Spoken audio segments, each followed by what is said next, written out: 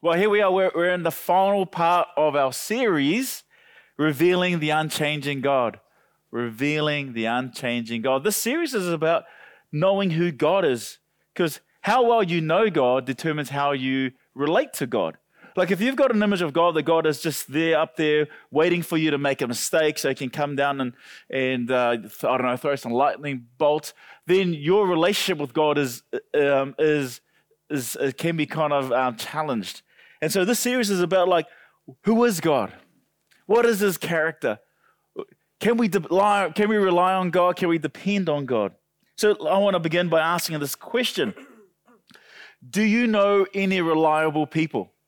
Do you know any reliable people? Do you have someone in your life that you trust, that you know they've got your back?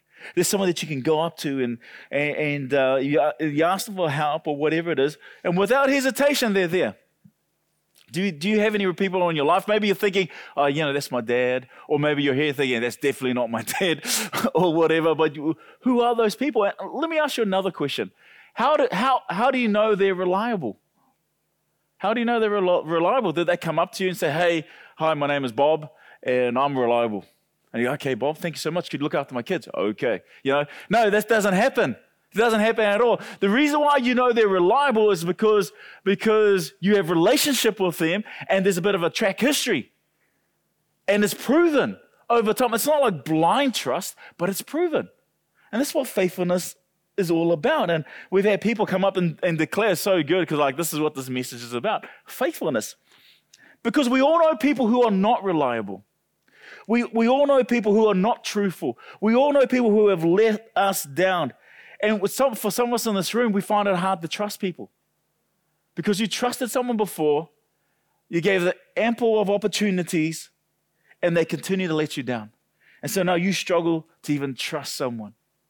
Maybe you're that person. I don't know what it is for you, but what does it mean to be faithful? When the biblical writers begin to describe who God is, they consistently describe God like this. In Exodus chapter 34, verse 6, Yahweh, Yahweh, compassionate and gracious, slow to anger, abounding in loyal love and faithfulness. And this is the most quoted verse throughout the Old Testament, quoting who God is, that we can trust in God, that He is compassionate, that He is gracious, that He is slow to anger, that His loyal love abounds, and He is faithful. So we're going to take a look at the last of God's characteristics. Faithfulness. What does that even mean? What does this word even mean? In fact, the Hebrew word for faithfulness is the Hebrew word emet. Everyone say emet. Emet, faithfulness. And so that can be translated as truth. To be truth, to be steadfast, to be reliable, to be stable. And it's related to another Hebrew word that you often use. It's the word amen. The word amen literally means that is truth. That's what amen means. It's an untranslated Hebrew word. So I don't know if you knew this, but you've been speaking Hebrew for a long time. Whenever you ended your prayer, you're actually speaking Hebrew. Amen. Amen. And if you're American, amen. Amen. But amen is more closer to the Hebrew. Amen. That is truth.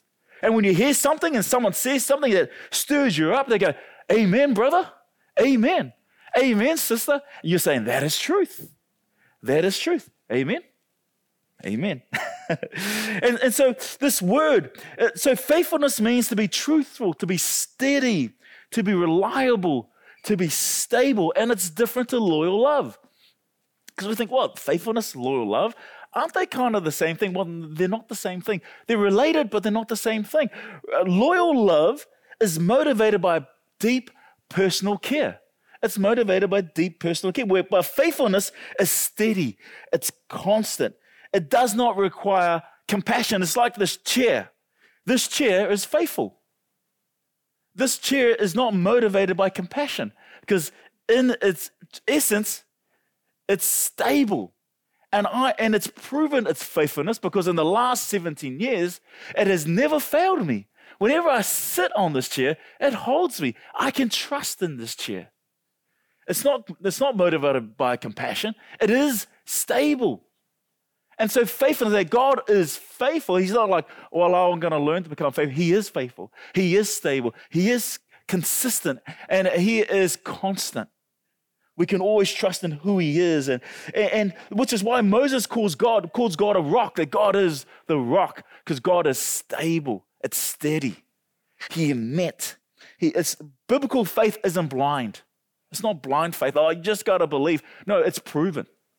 God proved it time and time again. Just like you don't trust someone blindly. It's proven. You got relationship. It comes out of relationship. There's a track record and there's been some kind of consistency. So in Scripture, the first person that the Bible considers as trustworthy, in fact, the first people we come across who considers God to be trustworthy is Abraham. The Bible is the first people we come across where God considers God to be trustworthy. God comes to Abraham and Sarah and promises that they're going to have a huge family, which is really interesting because when God says that to Abraham, he's 65 years old. Sarah is 55 years old, and she's been barren all her life.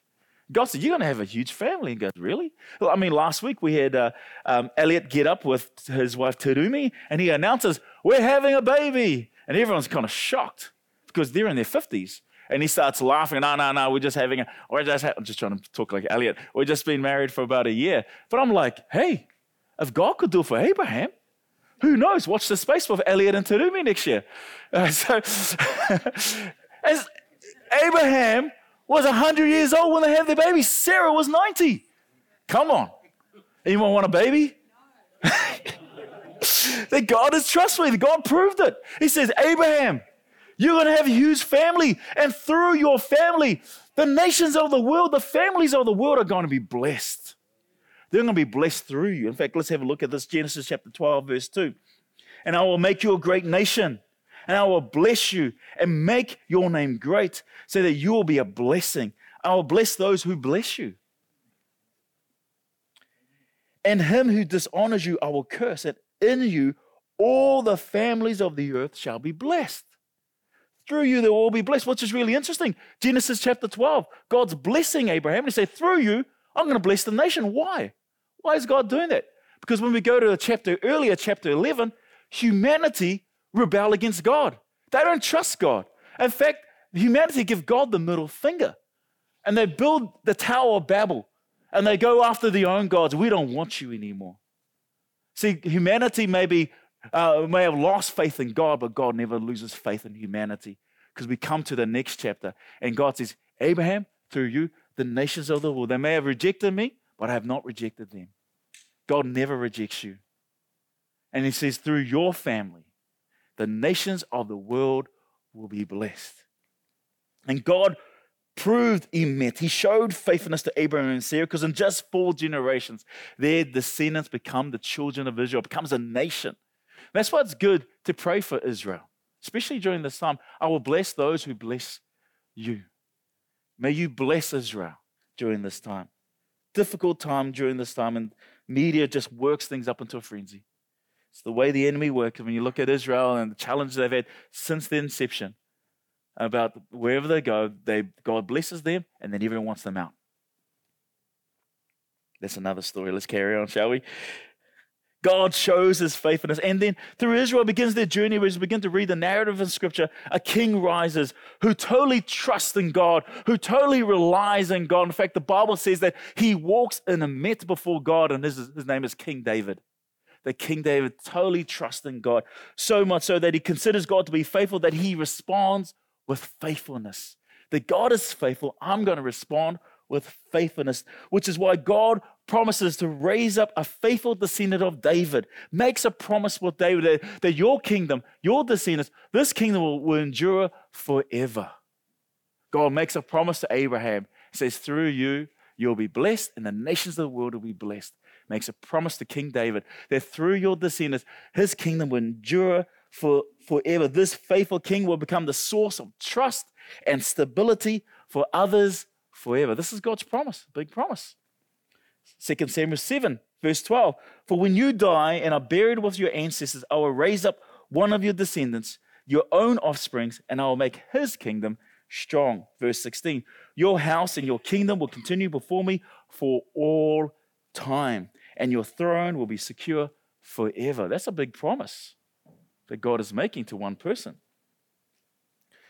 But then as we begin to continue the narrative in the story, what we find is that Israel rebel against God. They're not blessing the nations. In fact, the kings that follow King David lead the nation into idolatry. And so now the Israelites find themselves in exile, no home and no king. And they begin to wonder, is God a met? Is God faithful? We've got no land. We've got no king. In fact, the psalmist in Psalms 89, verse 49 writes this, "O God, where is your loyal love that you swore to David in your faithfulness, in your emet? Where is your loyal love? You said you're faithful, but here we are. There is no blessing. We've got no land. We've got no king.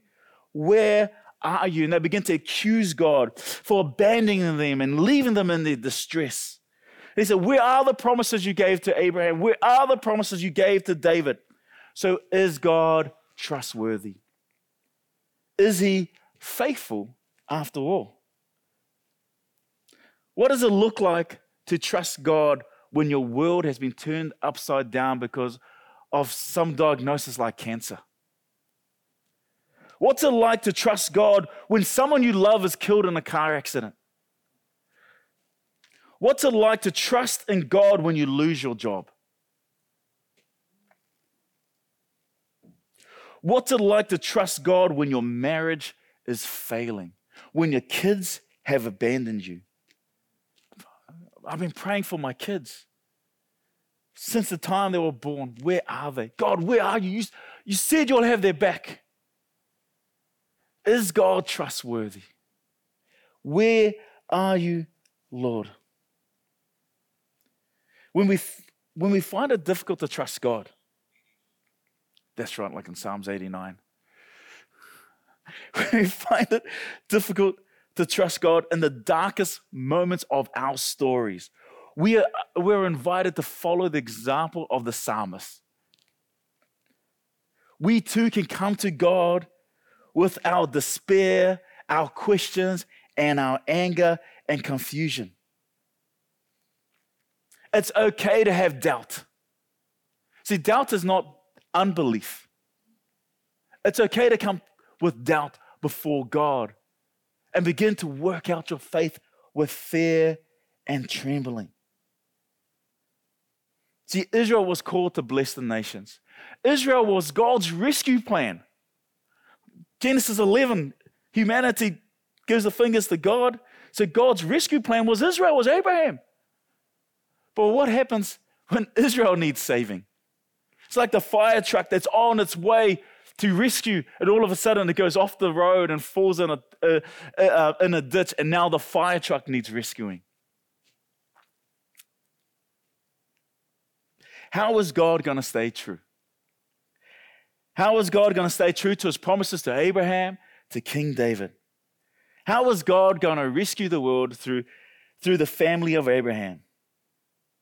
And when we get to the New Testament, the book of Matthew opens like this, in Matthew chapter 1, verse 1. It says this, the book of the genealogy of Jesus Christ, the son of David, the son of Abraham. What the gospel writers are claiming is that Jesus is the faithful Israelite, that Jesus is the promised king, that Jesus is the one to unite all people to become part of Abraham's family. In other words, God's faithfulness to his people is accomplished through Jesus. God's faithfulness to his people is accomplished through Jesus. That's why when we begin to read the Gospel of Matthew from chapter 1 to chapter 7, Jesus begins to reenact the story of Israel. What do we find when Jesus is born, the Christmas story we know so well, is that all of a sudden Mary and Joseph have to escape to Egypt in exile until King Herod dies, and then they come back to the promised land. When the Spirit of God calls Jesus and he's baptized in the Jordan River, There's another story of the Israelites crossing through the Jordan River into the promised land. Now, God calls Jesus to be baptized in the Jordan River. And then he's led into the wilderness for how many days? 40. 40 days. Why 40? Because Israel was tested in the wilderness for 40 years.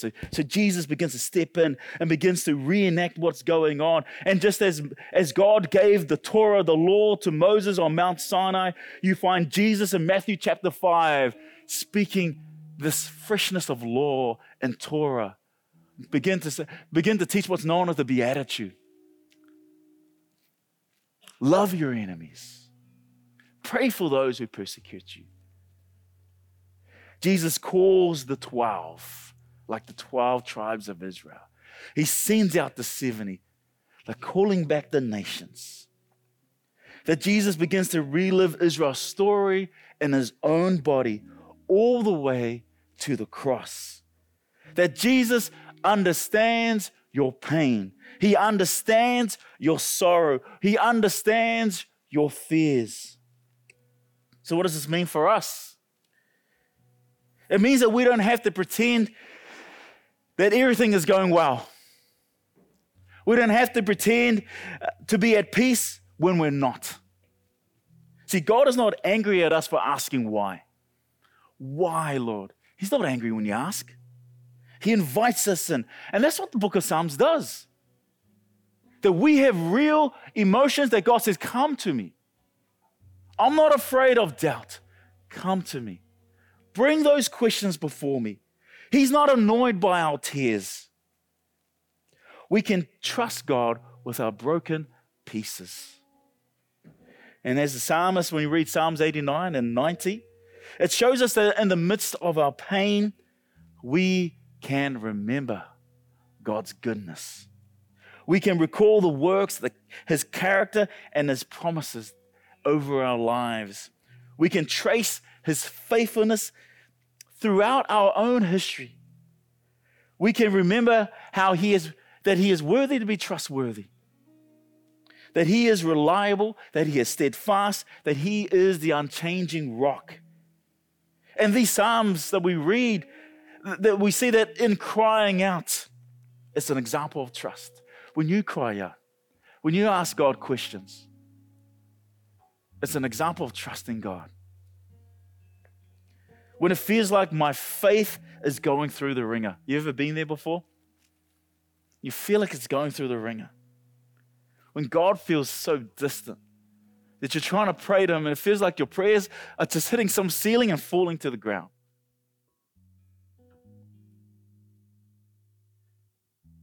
And then you begin to remember, as you begin to reflect on your life, that how God came through over here. It came through for your mum over there, and you came through and you begin to, actually, God has been reliable. Because sometimes when you're in the middle of a storm, you can't see God. But when you come through the storm, you're looking back and you realize God was in it all along. He was in it all along. See, what if strength always comes from pain? What if strength always comes from pain? When you go to the gym, you work out, and all of a sudden you're in a sense of pain, but the more you go through that pain, you get stronger. In fact, some of the most strongest people, I'm not talking about physically, emotionally stable, they've gone through stuff. Some of the strongest people, I can guarantee you, they've been through some stuff. They've been through some hurts. They've been let down. They've been through all sorts. And yet they remain faithful because God has been faithful. Some of you are facing situations today that is full of great pain. But you can rename that pain. You can rename that doubt. You can rename that sorrow. The tears you're crying today will water the seas that will bring you something great tomorrow. Because today's pain is your strength for tomorrow. Today's doubt is your strength for tomorrow. Today's worry is your strength for tomorrow. When you begin to look through, God was in it all along. Our first Sunday in this building, we're praying for Poro's grandniece. Here's a picture. We can put that picture of. This Poro's grandniece, Mana. On first Sunday, in this morning, we were praying for her. So Poro's niece in the Cook Island, that's where her and her husband live, her water breaks at 23 weeks. They're medevaced here to New Zealand in emergency C-section. Baby Mana's born at 24 weeks. This is what a baby looks like at 24 weeks. And we're praying, and there was a lot of questions. Not just to the doctors, but to God. Why? Lord, where are you? Where are you when we've got our child who's suffering? Where are you? And this child's been this child had lung infections, meningitis, you name it. This child's been through it, and they've had all these questions. God, where are you? You said you're going to be with us, and they began to cry out to God. Last week we caught up for lunch with this couple, and we went and visited baby. This is baby Mana today. There she is. This is baby Mana at 34 weeks. This is what a baby looks like 34 weeks. Baby Mana is supposed to be in mummy's tummy. And I saw baby Mana, I was thinking, oh my gosh, that's what you carry inside of you? Oh, hats off to all the mums out there. I'm carrying something, but it's not a baby. It's about to give birth. It's a vision of God. Anyway, carry on. Baby Mana, this is me taking a photo of baby Mana, touching baby Mana. I just, oh my goodness, 34 weeks. And baby, she yawns, stretches, and I was going, wow. Baby Mana's beautiful. And we're having lunch with them. And they're sharing and they're crying. They're saying, you know what? Going through this is the hardest times of our lives, but we could see God moving. When we were in it, we couldn't see it. But here we are, 34 weeks later, we see God's hand. This doctor wasn't meant to be, and they're there. This person was supposed to be away, but they're there. God was in it all along. Baby's only still 34 weeks. They're not out of it, but and some of the fears, there's some issues going on, but they go, you know what? We trust in God. He's a met. He's reliable. So, come on, let's give a hand for the Lord. Praise God. Today's pain is your strength for tomorrow. Church, we're going to have communion, and as the team begins to hand out the emblems, communion is remembering what Jesus has done for us. Communion is remembering God's faithfulness to his people as accomplished through Jesus.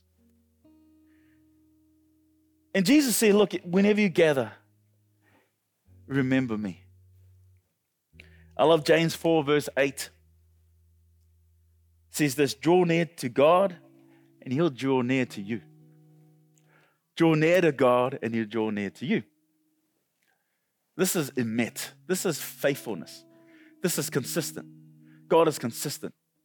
And we can be tempted to think that God, draw near to God, he'll draw near to you. Why did he leave? Why did he go in the first place? So I've got to draw near to him, then he's going to come back? That's not what the verse is about. God was not the one who left. He is constant. You may turn your back on God, but he never turns his back on you. He's reliable and he's constant. And I love what it says, draw near to God and he will draw near to you. He doesn't just stay where he is, he comes to you. In your pain, in your hurt, in your suffering, in your tears, and he comes to you. Because he is emet. He is faithfulness. Yahweh, Yahweh. Gracious and compassionate.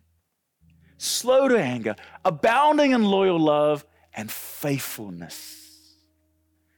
He is constant. He is the rock of our salvation.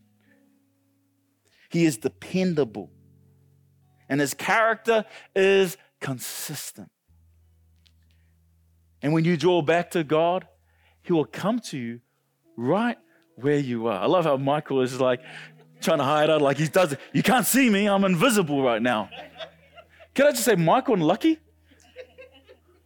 You need to hear, I'll tell you what, you need to talk about faithfulness. Talk about people who, some of the most strongest people you know, they're one of the strongest people I know when you hear the story and what they've been through. There's so many people in this room. You are so strong. Seriously, when I hear your stories, my heart bleeds, but you're like, but God is faithful. All I can think is, but God. But God. Some of the strongest people that I know are in this room right now. And as we have communion together, we can trust him. And Jesus said, this bread is my body and this cup represents my blood. So Jesus is here physically with us. And wherever you are in your sorrow, in your pain, in your distress, when you draw near to him, he is faithful. And he will draw near to you. And he makes a covenant with you. He says, this bread is my body, broken for you. Let us eat and remember Jesus.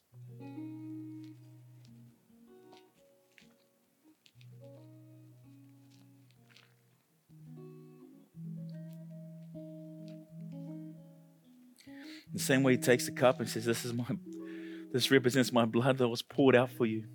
That he loved you so much. God is faithful, he's compassionate, he's gracious, steps into his creation, and in the fullness of Jesus, he dies to set you free.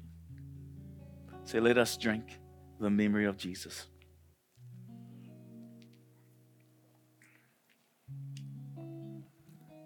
Thank you, Lord, that you are faithful. Thank you, Lord, that you're building something inside of us that we say yes and amen. It is truth. That through life things are tough and it's not easy. But you are with us. That when we find ourselves in the middle of a storm, you are there. And Lord, may we follow you because you know the way out.